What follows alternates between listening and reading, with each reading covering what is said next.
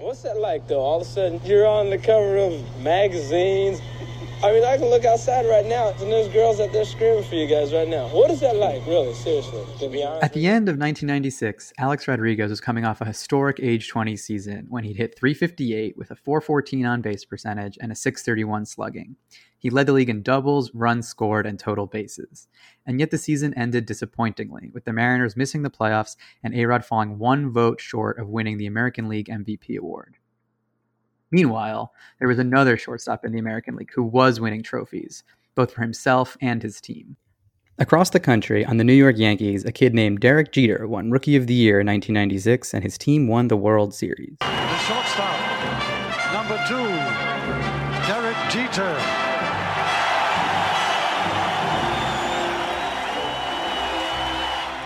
Now, in basically every individual metric, Jeter's 96 season was worse than A-Rod's. His batting average was worse, he hit for less power, he stole fewer bases while also getting caught more. His defense was nowhere near as good. But he played for the New York Yankees, and his team won the World Series. These two basic facts would come to haunt Alex for his entire career. No matter what he as an individual could do, he was never going to be a bigger star than Jeter as long as those two things were true. Eventually, it would poison the relationship between the two of them. But that didn't happen yet. In 1996, A-Rod and Jeter were still in the bromance phase of their relationship. They were so similar as the top shortstop prospects in baseball. Jeter was a little older, having been drafted the year before A-Rod in the hype around Rodriguez before the 1993 draft. A lot of the coverage actually referred to him as like Jeter, but even better. So if the two were rivals, they were friendly rivals. They had first met when Alex was being drafted, and Jeter had given him some advice about dealing with the press and selecting an agent. And they each followed the other as they progressed through the minor leagues. A-Rod's ascent was slightly quicker, but 1996 was really the coming out party for both of them. Rodriguez's stint in 95 meant he wasn't technically eligible for the Rookie of the Year award that year, allowing Jeter to claim it unanimously, but it was the first year as a starter for both of them. They each talked about checking the box scores every morning to see how the other did and how much they admired the other. And it wasn't all talk either. A-Rod's teammates actually ribbed him for how much he talked about Jeter, and the two stayed in each other's homes on road trips into the other guy's city. In 1999, a brawl broke out during a Yankees-Mariners game in Seattle, and Jeter and A-Rod were seen on the periphery of the action, laughing and joking together. This probably seems like a silly thing to get upset about now, but at the time, some old-school baseball guys were peeved. I would have loved to tune into Mike and the Mad Dog that day. I think they probably defended Jeter. But you were supposed to defend your teammates during a baseball fight, not joke with your friends on the other team. In fact, Jeter's teammate, Chad Curtis, called him out for it in the dugout and the clubhouse, saying he didn't know how to play the game the right way. Jeter just brushed it off, and after the season, Curtis was off the Yankees. In the meantime, Jeter and Rodriguez were just part of a new generation of players, and they were too alike not to have some sort of bond. Well, first things first, how did you two meet? How did you get to be such good friends? My experience with Derek early on was actually way before Seattle. It was when I was a junior in high school. It was overwhelming seeing a young, skinny kid with brown skin just like me from Kalamazoo, Michigan. I'm like, where the heck is Kalamazoo, Michigan? The next spring, he actually was down in Fort Lauderdale for spring training playing with the Yankees. I was still in high school, and Michigan was playing the University of Miami.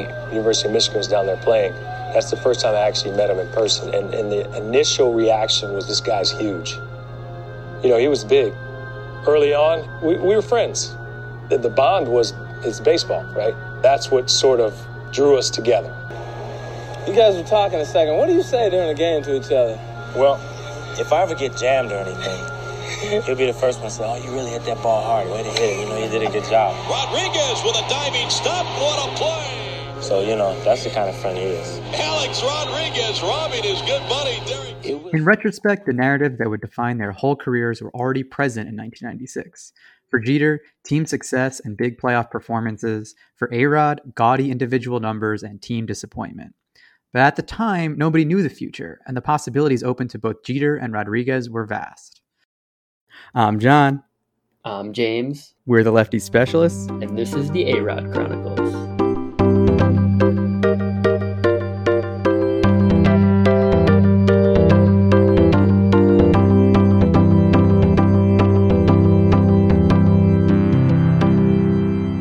Chapter 2, The Crest of a Wave. The late 1990s were an exciting time to be a major league shortstop.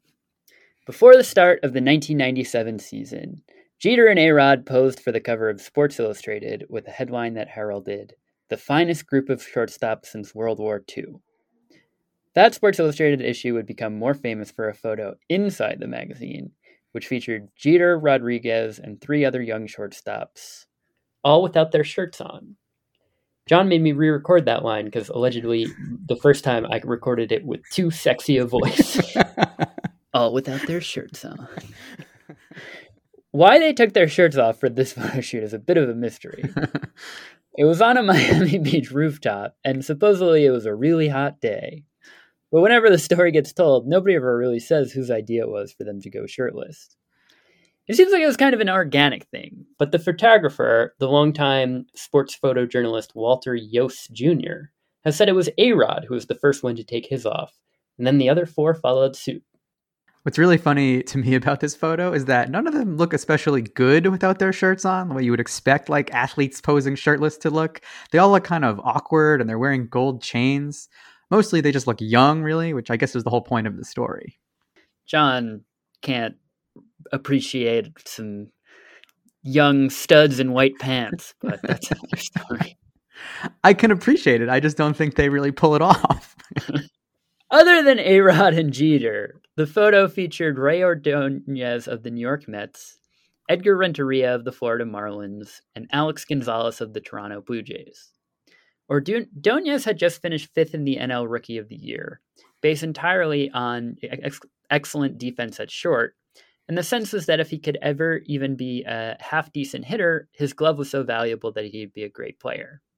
But, alas, he never could, and only ever had one season where he was worth more than 1 win above a replacement player. Renteria finished 2nd in the Rookie of the Year voting in '96, and while he never became a superstar, he had the best career of the non-Jeter, non-A-Rod guys in this photo. Playing 16 years, getting the World Series winning hit in 1997, and even winning World Series MVP in 2010. Yeah, don't forget that 2010 season. Alex Gonzalez, who actually looks the best in the photo, if you ask me, also had a decent career, but was destined to spend it being confused with the other Alex Gonzalez, who was 4 years younger than him, but was also a light-hitting, slick-fielding shortstop who would eventually play for the Toronto Blue Jays. Indeed, if you actually look at the Baseball Reference similarity score, the player who is 3rd most similar to Alex Gonzalez is the other Alex Gonzalez. Even though we know now the endings for these guys, there was just this feeling of excitement and possibility around the shortstop position specifically at that time. And this wasn't even all of them in the photo. In fact, the best shortstop in 1997 wasn't even in this photo or mentioned in the piece. That was Nomar Garcia-Parra, who had only been called up by the Boston Red Sox late in 1996. And he would put together his own historic rookie campaign in 97. 30 home runs, 22 stolen bases. He led the league in hits and triples, won the Rookie of the Year award unanimously like Jeter, but he actually finished 8th in MVP voting that year also. As the other guys from the photo faded, Garcia-Parra would take place alongside Jeter and Rodriguez. Those 3 would be the real troika of young shortstops in the late 90s.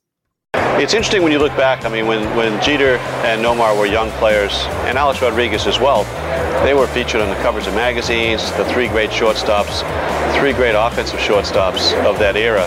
And Nomar was right there with the other 2 for the first half of Jeter's career, certainly. Nomar hit .372 in the big leagues, a right-handed hitter.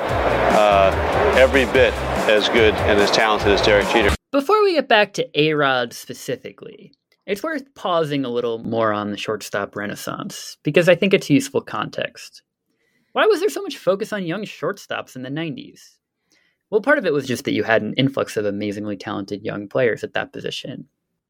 Another part of it, I suspect, was the afterglow of Cal Ripken Jr. When Ripken broke Lou Gehrig's consecutive games played record in 1995, which is often credited with bringing baseball back after the strike, he brought some new glory to the position. But more than just a streak, he redefined how the position was conceived. Ripken was way bigger than shortstops ever were, 6'4", 200 pounds. Before Ripken, shortstops were defensive players and spark plugs. If you look at players in the Hall of Fame, the absolute best shortstops were guys like Phil Rizzuto, Alan Trammell, Ozzie Smith, and Pee Wee Reese. Absolutely insane that you put Phil Rizzuto first on the list, by the way. Look at the list, John. It's not very long. Yeah, it's a short list, but Phil Rizzuto should not be ahead of those other guys. I didn't mean that as a ranking. It was just a representative sample. All right, fair enough. But career summaries for these guys always include words like defense, joy, or leadership. But Ripken was a new breed. He hit for average and power and dominated all facets of the game. Among Hall of Fame shortstops, he was just the second to hit 30 home runs in a season. The first, the legendary Ernie Banks, was moved to first base after just 8 seasons. Ripken, on the other hand, stayed at short for a decade and a half, became one of the best players of both the 80s and the 90s, won multiple MVPs, and yes, he played great defense and provided commendable leadership. By the time he set his famous consecutive games record, Ripken had opened up people's ideas of what a shortstop could be. And in the mid-90s, the generation that had grown up watching Ripken was coming of age. One of those guys was our hero, Alex. Well, I mean, I came up idolizing and admiring Cal Ripken. Like him, I think a lot of people growing up questioned whether we were too big or not to play shortstop. And I know that I used it as a great challenge, and I looked at Cal, and I always said to myself, if Cal can do it, so can I. And, thank God for that. And, growing up, I had a poster in my bedroom of him, and he's always been my favorite and my mother's favorite. But another part of the shortstop renaissance, one that's hard to precisely quantify but impossible to ignore, is how it reflected the changing face of the game. In the 1990s, baseball saw a surge of Latin American players. In 1989, Latino players were only 13% of Major League Baseball, not much higher than the share they'd held since the mid-60s. But by 2000, they were nearly 25% of the league.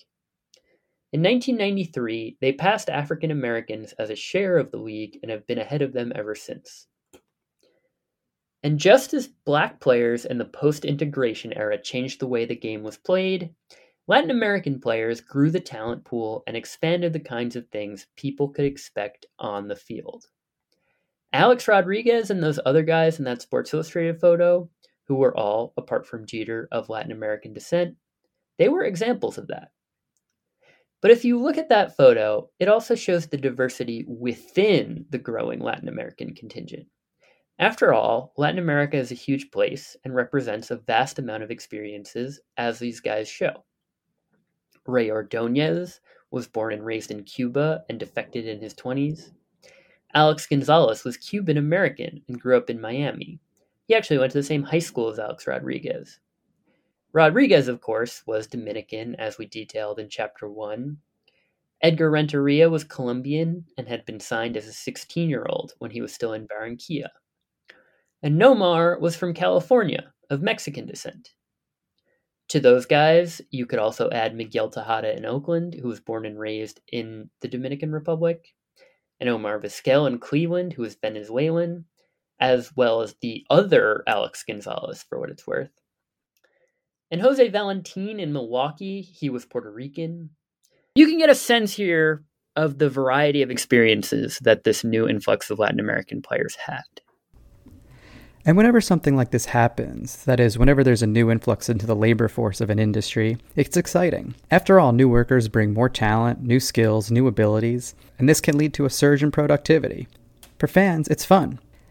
And, at least at first, even the owners benefit, as a growing labor supply usually means cheap new talent. And at this point in our story, that's what these Latin American players were: cheap new talent. Fun, exciting, often historically unprecedented talent, but cheap new talent nonetheless.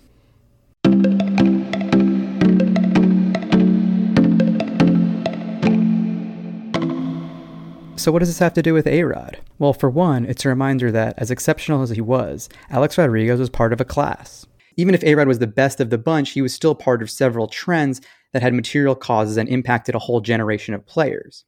Things like the liberalization of American immigration laws in 1965 and the globalization of American sports, all of which help explain why a whole class of these guys entered the league around the same time. But also, it illustrates why people were generally rooting for A-Rod, at least in the late 90s. He and the other young shortstops of that era were symbols of possibility as baseball was undergoing several major transitions, including this globalization of the game, which attracted new talent and new fans from all over the world. A-Rod's 1997 season saw a dip in his production. Actually, all the guys from that photo saw their numbers drop a little bit from the previous year. I don't know if it was the magazine's curse or whatever, but since Rodriguez's numbers had been most historic in 96, he had the farthest to fall. His batting average fell by nearly 60 points. His slugging fell by 135. Even his defense suffered a little, according to the advanced metrics. But the Mariners weathered this sophomore slump pretty well, actually, thanks to great seasons from two of A-Rod's teammates. First, Randy Johnson, who had missed most of 1996 due to injury, returned to form in 97, winning 20 games and striking out 291 batters. And then there was Griffey, who followed up his near MVP 96 season with an even better 1997 season that finally earned him that award, even winning it unanimously. Junior led the American League in runs, RBIs, and home runs, finishing with 56, just 5 short of the then record 61. Here comes the 3-0 pitch to Junior. He swings and a high fly ball belted. Grieve to the track, the wall. Number 56, fly away. 3-0. Junior just through sheer brute force drove one over the National League sign at the scoreboard. And Ken Griffey Jr. has his 56th. So Ken Griffey Jr. with number 56, RBI number 146. In some ways, Rodriguez's step back in 1997 helped restore the old pecking order in Seattle. Once again, the team was led by the same stars who had led them to the playoffs in 95, Griffey, Johnson, and Edgar Martinez. It's going too far to call 1997 Alex a role player. He was the 4th best player on the team and worth almost 6 wins above replacement. But it was the older core that brought them back to the postseason. And so the Mariners matched up with the Baltimore Orioles in the American League Division Series. For A-Rod, it would be his first postseason as a starter. Remember, in 95, he'd only had 2 at-bats.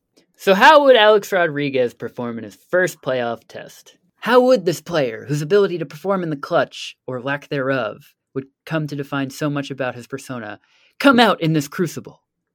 Fine. He did fine. He went 5 for 16 with a home run and a double. You couldn't say he slumped. He had the best batting average of any Mariner who played all 4 games. His OPS and slugging reached 3rd among starters. But you also couldn't really say he had any big hits. His home run came when the Mariners were already losing 9-2 in the 9th inning of Game 1. The only time he really came up in a big spot was the 6th inning of Game 2 with the tying run on second. He struck out, and then the next inning the Orioles broke the game open. But you couldn't really blame A-Rod for the Mariners' loss. The guys who really underperformed were the trio that had led Seattle all season long. Randy Johnson, who lost both of his starts, giving up 8 runs over 13 innings. Edgar Martinez, who went 3 for 16. And Griffey, who was 2 for 15 with no extra base hits. The Orioles really were just a better team in 1997, and it wasn't a particularly close series. The division series in general is just one of those weird baseball things. As a best-of-5 series, it's too short to really draw big statistical conclusions from, but it's long enough that any starter is going to do something that will stick in a fan's head, whether that's a bad strikeout or a big hit. That makes it especially vulnerable to weird narratives about clutchness and momentum swings and grit, and all of that will eventually come to haunt A-Rod. But in 1997, all that was still ahead of him. In 1998, A-Rod rebounded from the mini-sophomore slump he had in 1997. He played in all but 1 game for the Mariners, led the league in hits, and set the record for home runs hit by a shortstop. He also joined the 40-40 club. That's 40 home runs and 40 stolen bases in the same season. He was just the 3rd guy ever to do it and the first ever infielder. Jose Canseco had done it in 1988, his MVP season, and Barry Bonds had done it in 1996. A 2-time batting champion like Martinez. Here goes Rodriguez, and he's got it. He's got 40 stolen bases. 2 more home runs, and he'll join Bonds and Canseco in the most elite of baseball fraternities, the 40-40 club. He's setting such high standards for himself at such an early age. You might notice that both of those guys are also associated with steroids, as is Alex Rodriguez, of course. 2 quick points about this. First, it's interesting that one of the stats most associated with steroid guys involves speed as much as power. That's just really a reminder that the reputed effects of steroids are likely very different from the actual effects of steroids. But also it's a reminder that steroids just generally haunt our memory of that 1998 season, since Mark McGwire and Sammy Sosa, who each passed Roger Maris's 61 home run mark that year, would later be tied to PEDs. But we shouldn't let that taint what was a very charmed time for baseball. 1998 is remembered as quote-unquote the steroid era, but you had things that had nothing to do with steroids in that season as well. Rodriguez's teammate Griffey, who has never been tied to steroids, also made a run at Maris's record, although McGwire and Sosa eclipsed him. 1998 also saw the end of Cal Ripken's consecutive game streak, and not to mention a historic run by the New York Yankees. Which brings us back to Derek Jeter and the others in A-Rod's class of shortstops. As mentioned, by 1998, Jeter, A-Rod, and Nomar Garciaparra were emerging as the Trio 2 watch from the wave of young stars of the mid-90s. Nomar's emergence had helped turn the Red Sox around as they made the playoffs for the second time in 9 years. But it was Jeter and the Yankees who were the class of the American League. The Yankees had won the World Series in Jeter's rookie season, but they hadn't made it any further than Seattle in the 97 postseason. It was in 1998 that they emerged as a real dynasty, setting the American League record for wins and winning their second of 4 championships in 5 years. Jeter ended up finishing third in the MVP voting that year, and Nomar was second actually, while Alex finished down at 9th, even though from a strictly statistical standpoint, he was slightly better than both of them that year. And this is really where that whole Jeter wins, A-Rod collects stats narrative starts to cement itself. Because for as good as Rodriguez and Griffey were that season, the Mariners spent exactly 1 day over 500. That was a Wednesday in May, right before losing in Detroit.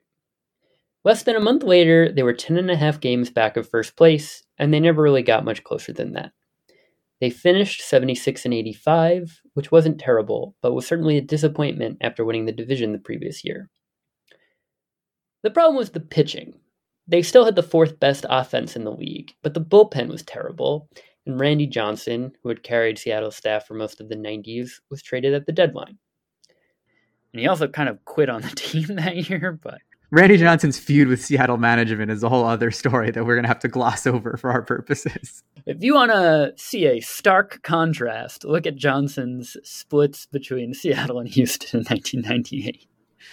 But anyway, 1999 saw more of the same from Seattle. Their record was a little better, and they were in contention for longer, but the underlying numbers were actually worse. Their offense was no longer dominant. It was actually closer to league average, thanks to a down year from Griffey and injuries from A-Rod causing him to miss a few games. The pitching was better than it had been a year before, but still not good enough to carry the team. Meanwhile, Derek Jeter led the Yankees to yet another dominant season and an even more dominant postseason, losing only once en route to his 3rd World Series. Thanks to all of this winning, Jeter was emerging as the biggest star among the young shortstop, even if A-Rod was the better player. And he said, "I'm sorry, I'm the better player." And I said, "Of course you are.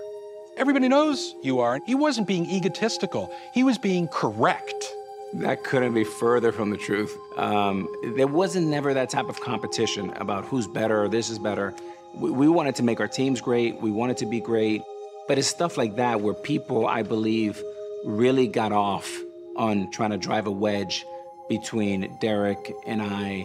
At the beginning, you have this kind of innocent climb. Once you get a little bit too high, people then want to get 2 brothers and split them apart. You can compare statistics all you want. So, I didn't care who hit more home runs, who had more RBIs, who had more stolen bases. I compared who won more. Hey, we won. That was it. After the 1999 season, the unthinkable happened to Seattle. Ken Griffey Jr. asked for a trade.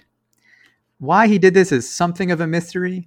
The golfer Payne Stewart, who lived near the Griffey family in Orlando, died in a plane crash that October, and Griffey claimed that brush with mortality made him want to live closer to his family. But it was a little strange because he has to be sent to Cincinnati, which you might know is 900 miles from Orlando. It's true, Orlando doesn't have a baseball team of its own, but he could have requested a trade to the Marlins or Devil Rays, who are both in Florida. Some people thought it was a bogus excuse and wondered if there was a rift between Griffey and the Mariners. Michael Wilbon, who was then a columnist at the Washington Post, wrote a whole column calling bullshit on the dead golfer excuse. John Boyes, in his History of the Seattle Mariners video, or I guess it's John Boyes and Alex Rubenstein together, but in their video series, they suggest that he just really didn't want to play in Safeco Field. Yeah, we should mention that this was the first year of Safeco Field, which turned Seattle from a very hitter-friendly park, which they played in under the Kingdome, to a pitcher-friendly park, which is what Safeco was. But part of the explanation is probably much simpler. Seattle is far. The closest American League city to Seattle is Oakland, which is still 900 miles away. So basically every road trip for the Mariners involves a 4-hour flight. By contrast, Cincinnati doesn't have a single divisional opponent more than 400 miles away. You can get most places in 2 hours. Plus, Griffey grew up there and he still had family there, so you sort of get it. Whatever the reason, Griffey's decision left the Mariners in real dire straits. They'd already had 2 consecutive losing seasons. They lost Randy Johnson the year before. Edgar Martinez was about to turn 37, no spring chicken. And they finally moved to Safeco Field, which seemed designed to suppress the vaunted Mariners lineup. And now Griffey was gone. That left A-Rod in a position to carry the team. And carry them he did. Rodriguez turned in arguably his best season in 2000. We're going to end up saying that about a lot of seasons. Yeah, there are a lot of seasons that are arguably his best seasons, but 2000 is up there. He turned in a 10.4 WAR season for the first time ever, according to Baseball Reference. It was a classic A-Rod season. He did not lead the league in any major statistical category, thanks in part to an injury that cost him 14 games. But he was among the leaders in almost everything. He was 7th in on-base percentage, 5th in slugging, 2nd in runs scored, 6th in total bases, 4th in home runs, and 2nd in defensive WAR. He walked 100 times for the first time in his career.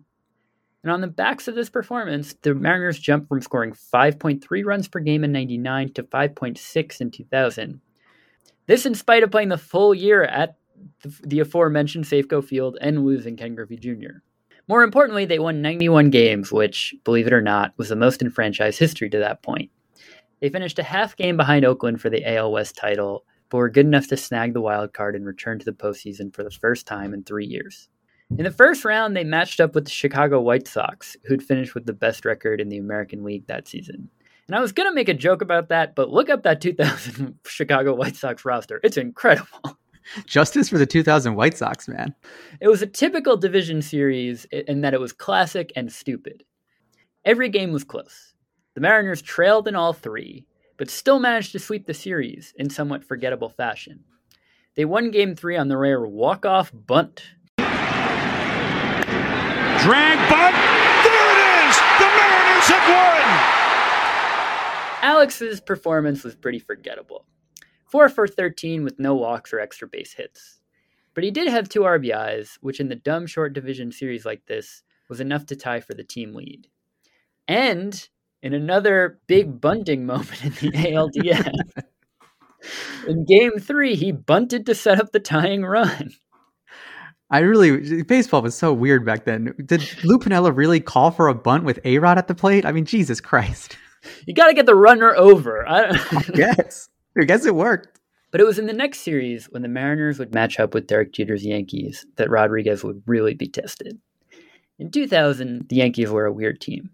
They had just won back-to-back championships and 3 in 4 years, but they had limped into the postseason, going 5-16 in September and finished it off with only 87 wins. They only squeaked by Oakland in the division series, being outscored over the 5 games, yet holding on to win Game 5 behind their bullpen. If people really believed in the Yankees' magic or their aura or their preternatural ability to just win, and Derek Jeter certainly seemed to, then this year was Exhibit A. Because they were pretty mid, yet somehow they had made it to the ALCS. The Mariners actually had a better record than the Yankees that year, but since New York had won their division, they had home field advantage for the championship series. Still, the Mariners won Game 1 2-0 on the backs of a home run from A-Rod and 6 2/3 innings from Freddie Garcia. In Game 2, they had another great start from John Halama. Remember him? And they were up 1-0 going into the bottom of the 8th. The Yankees had not scored at all for the series' first 16 innings at home. The Mariners were 6 outs from winning the first 2 games on the road, but then the Yankees' bats woke up. Double, single, single, single, sacrifice fly, single, double, single, home run. That last one was a homer by Jeter, and the Yankees were suddenly up 7-1. They held on and evened the series going back to Seattle. In Seattle, the Mariners went cold. Not that they weren't getting chances, but they couldn't cash in. They were 3 for 22 with runners in scoring position in games 2 through 4. And in game 4 itself, Roger Clemens pitched one of the best postseason games ever, throwing a one-hit shutout. And that put the Yankees up 3-1. Midway through game 5, the Mariners were down 2-1 and on the verge of elimination. But then, in the bottom of the 5th, Alex Rodriguez came up with 2 runners on and knocked them both in. It was the first time the Mariners had scored multiple runs in an inning all series, and it put Seattle in the lead.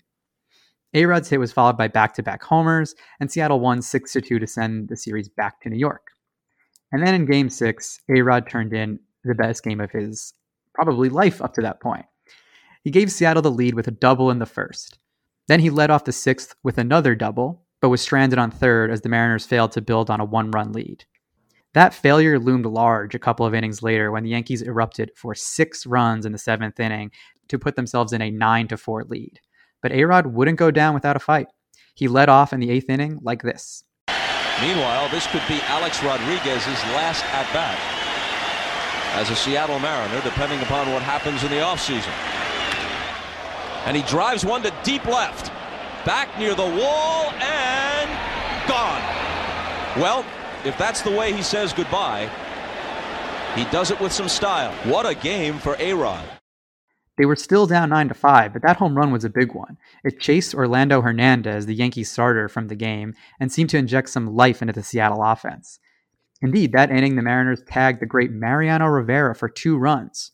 The first postseason runs Rivera had given up in 2 years, ending his record-setting scoreless inning streak. Going into the 9th, Seattle had made a game out of it. It was 9-7 now. Rivera got the first 2 outs, bringing A-Rod up as Seattle's literal last chance, and he refused to make the final out. He eked out a single for his 4th hit of the game.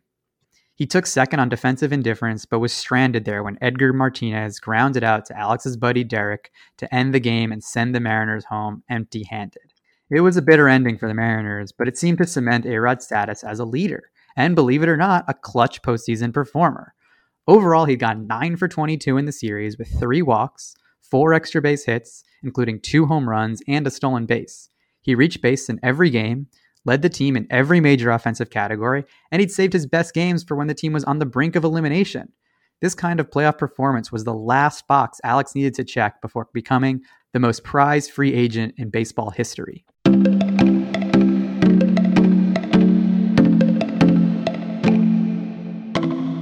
Before we get to Alex Rodriguez's historic contract, though, we first need to make a detour into a very brief history of free agency in baseball. For most of the 20th century, as most baseball fans know, there was no free agency. Players were limited by the reserve clause. That meant a team reserved the rights to a player in perpetuity. If a player didn't like the salary he was offered, he could refuse to play or retire, but he couldn't entertain offers from other teams. This was, of course, merely a way to suppress player salaries, and it technically violated the Sherman Antitrust Act, but the Supreme Court granted baseball an exemption, first in 1922 and then again in 1953, stating that baseball was only an amusement and not interstate commerce. We should mention, at least briefly, that the first player to mount a significant opposition to the reserve clause was Curt Flood, who in 1969 was traded from St. Louis to Philadelphia without his consent.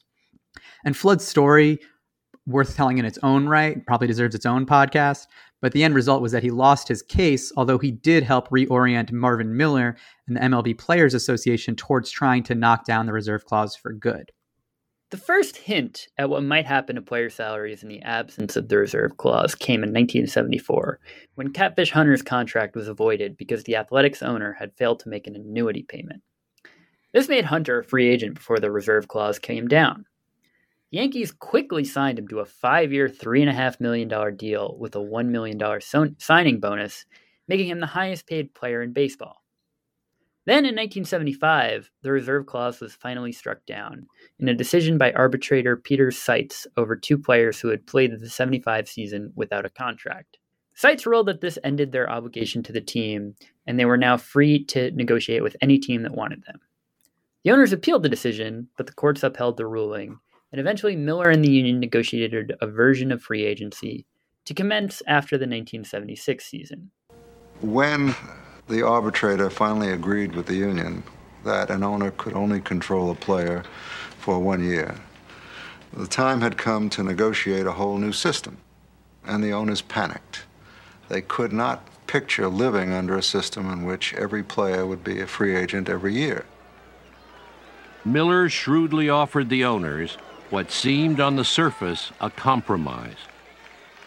Players would not be eligible for free agency until they had played 6 years. The owners gratefully agreed. At least they could still control their most valuable assets for a time. But baseball would never be the same again. The law of supply and demand now favored the players. That first free agent class saw a bunch of big deals, led by Reggie Jackson, who signed a 5-year, $3 million deal with the Yankees. Salaries kept going up, exposing just how underpaid players had been under the reserve clause system. In 1979, Nolan Ryan became the first player to get over $1 million per year, signing with the Astros for 3 years and $3.5 million. A year later, Dave Winfield signed a mammoth 10-year deal that began with a $1.3 million salary, but included costs of living increases that ultimately made it worth about $23 million over 10 years.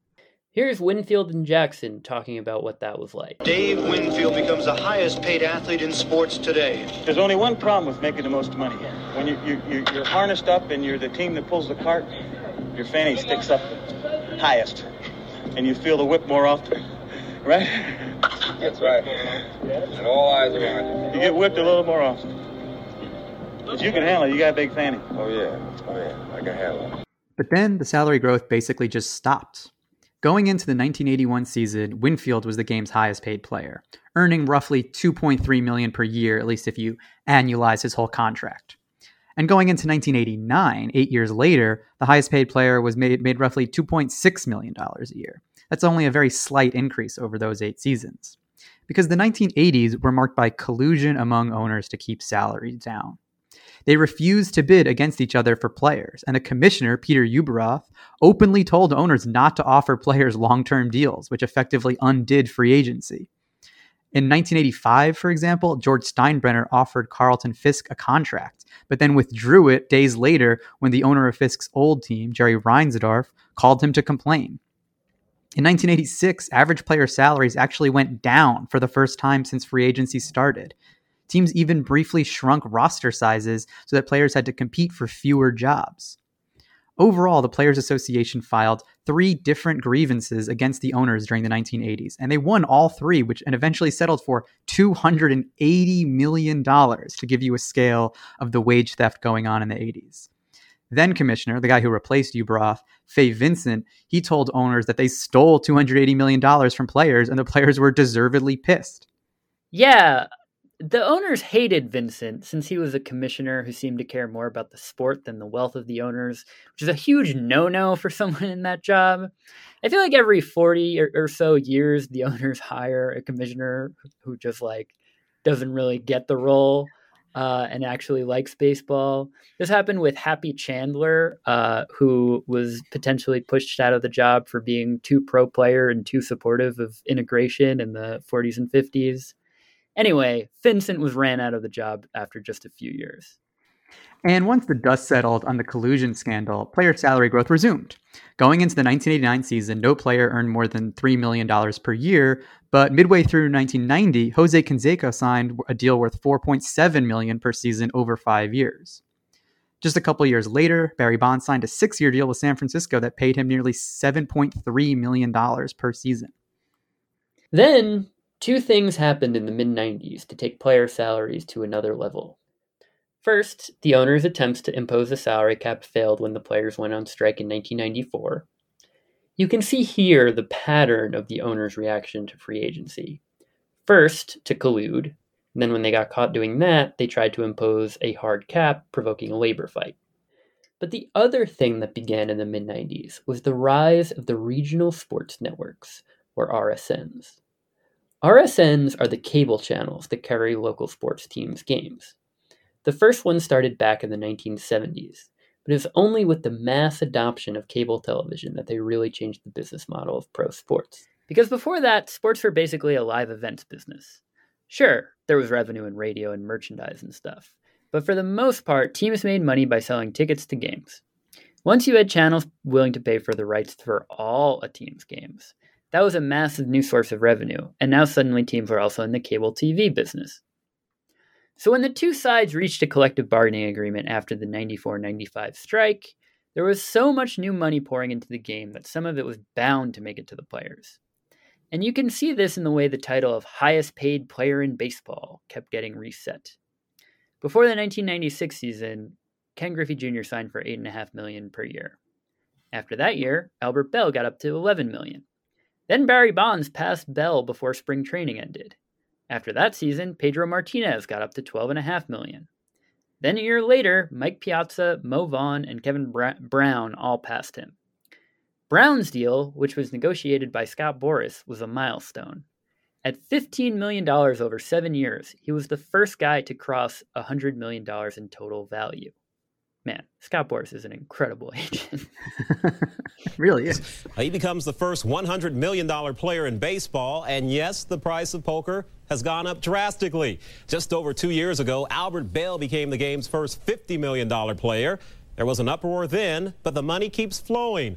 Former A's GM Sandy Alderson, who's now working in the commissioner's office, called Brown's deal an affront to baseball. To put all this in perspective, remember, going into the 1989 season, the highest paid player in baseball made $2.63 million per year. 10 years later, the highest paid guy made $15 million, almost 6 times as much. And that was the environment in which Alex Rodriguez found himself entering free agency.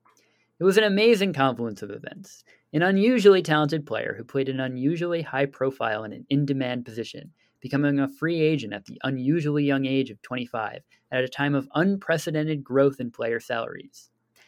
Everybody knew A-Rod was going to reset the scale. The only question was where he would go and what the final number would be. Because of this, nobody really expected Rodriguez to re-sign with the Mariners. He had refused to even negotiate an extension with Seattle before the 2000 season, and while they reportedly offered him $95 million over 5 years, nobody really expected him to take that, not even Seattle. The obvious suitor was the New York Mets. They were coming off a World Series run, and they had a glaring hole at shortstop. Their young phenom, Ray Ordonez, remember him from the Sports Illustrated photo? He had never really developed into a competent hitter, and he had been injured for most of the 2000 season anyway. They had to rely on an aging Mike Bordick for much of that year. And in general, their offense was below league average, not running much deeper than Mike Piazza. Plus, it was getting a little old. A-Rod would solve all these problems without compromising the team's defense. Plus, Alex had grown up a Mets fan, and bringing him to New York would give the Mets a way to compete with the dominant Yankees, both on the field and off in terms of star power. But it was too good to be true.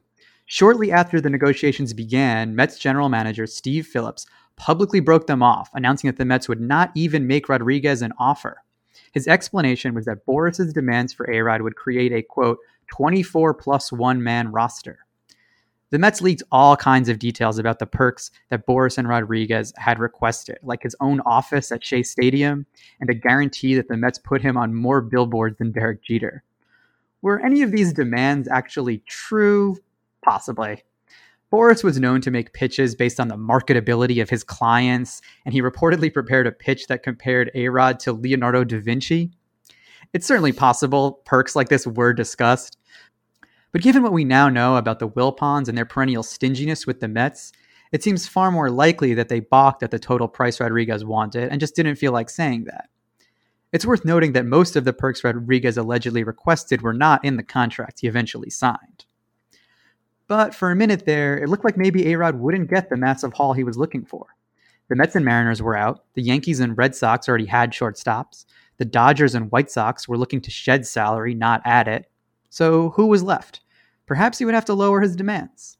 But then, on December 14th, 2000, the Texas Rangers announced that they were signing Alex Rodriguez for 10 years and $252 million, by far the biggest contract ever.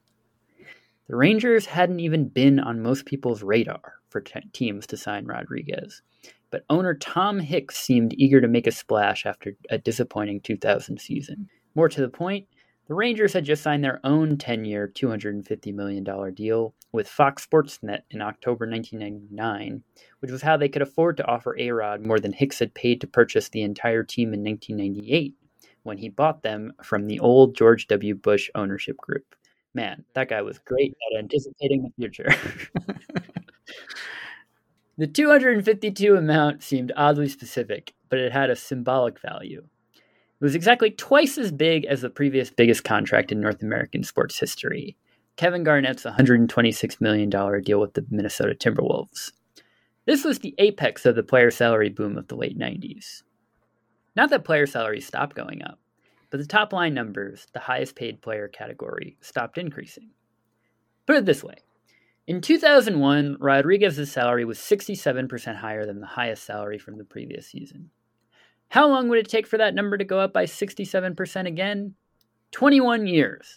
It wasn't until Max Scherzer signed a deal for $43.3 million per year last offseason in 2021 that the highest paid player made 67% more than Rodriguez made in 2001. And that's not even factoring in the Biden inflation. Yeah.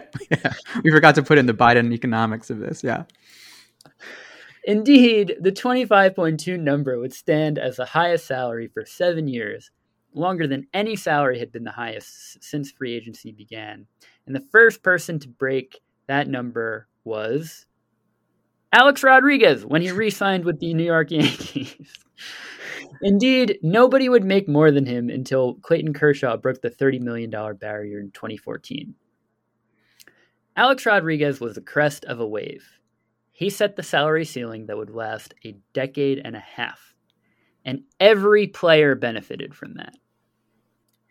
10-year deals and $20 million salaries no longer seemed ridiculous. Even if Rodriguez's deal would always be an outlier, it was an outlier that shifted money and power towards the players.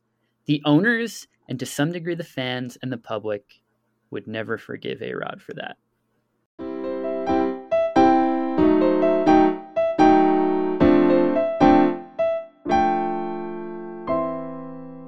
Chapter 2 brings us to the end of the 2000 season. We talk a little bit about it in the episode, but I think we've actually undersold what might be A-Rod's best season that year. In his age 24 season, he had his highest ever B-WAR at 10.4. It was his best defensive season by defensive WAR. He measured a 2.4 by that metric. And it was the only time he ever would reach 100 walks in a season. Anyway, by the end of his time in Seattle, his home run total was at 189, and his career wins above replacement had reached 38.1. The A-Rod Chronicles is an undrafted production brought to you by us, the Lefty Specialists, written, edited, and produced by the Lefty Specialists, music composed by Lonnie Ginsberg. Until next week.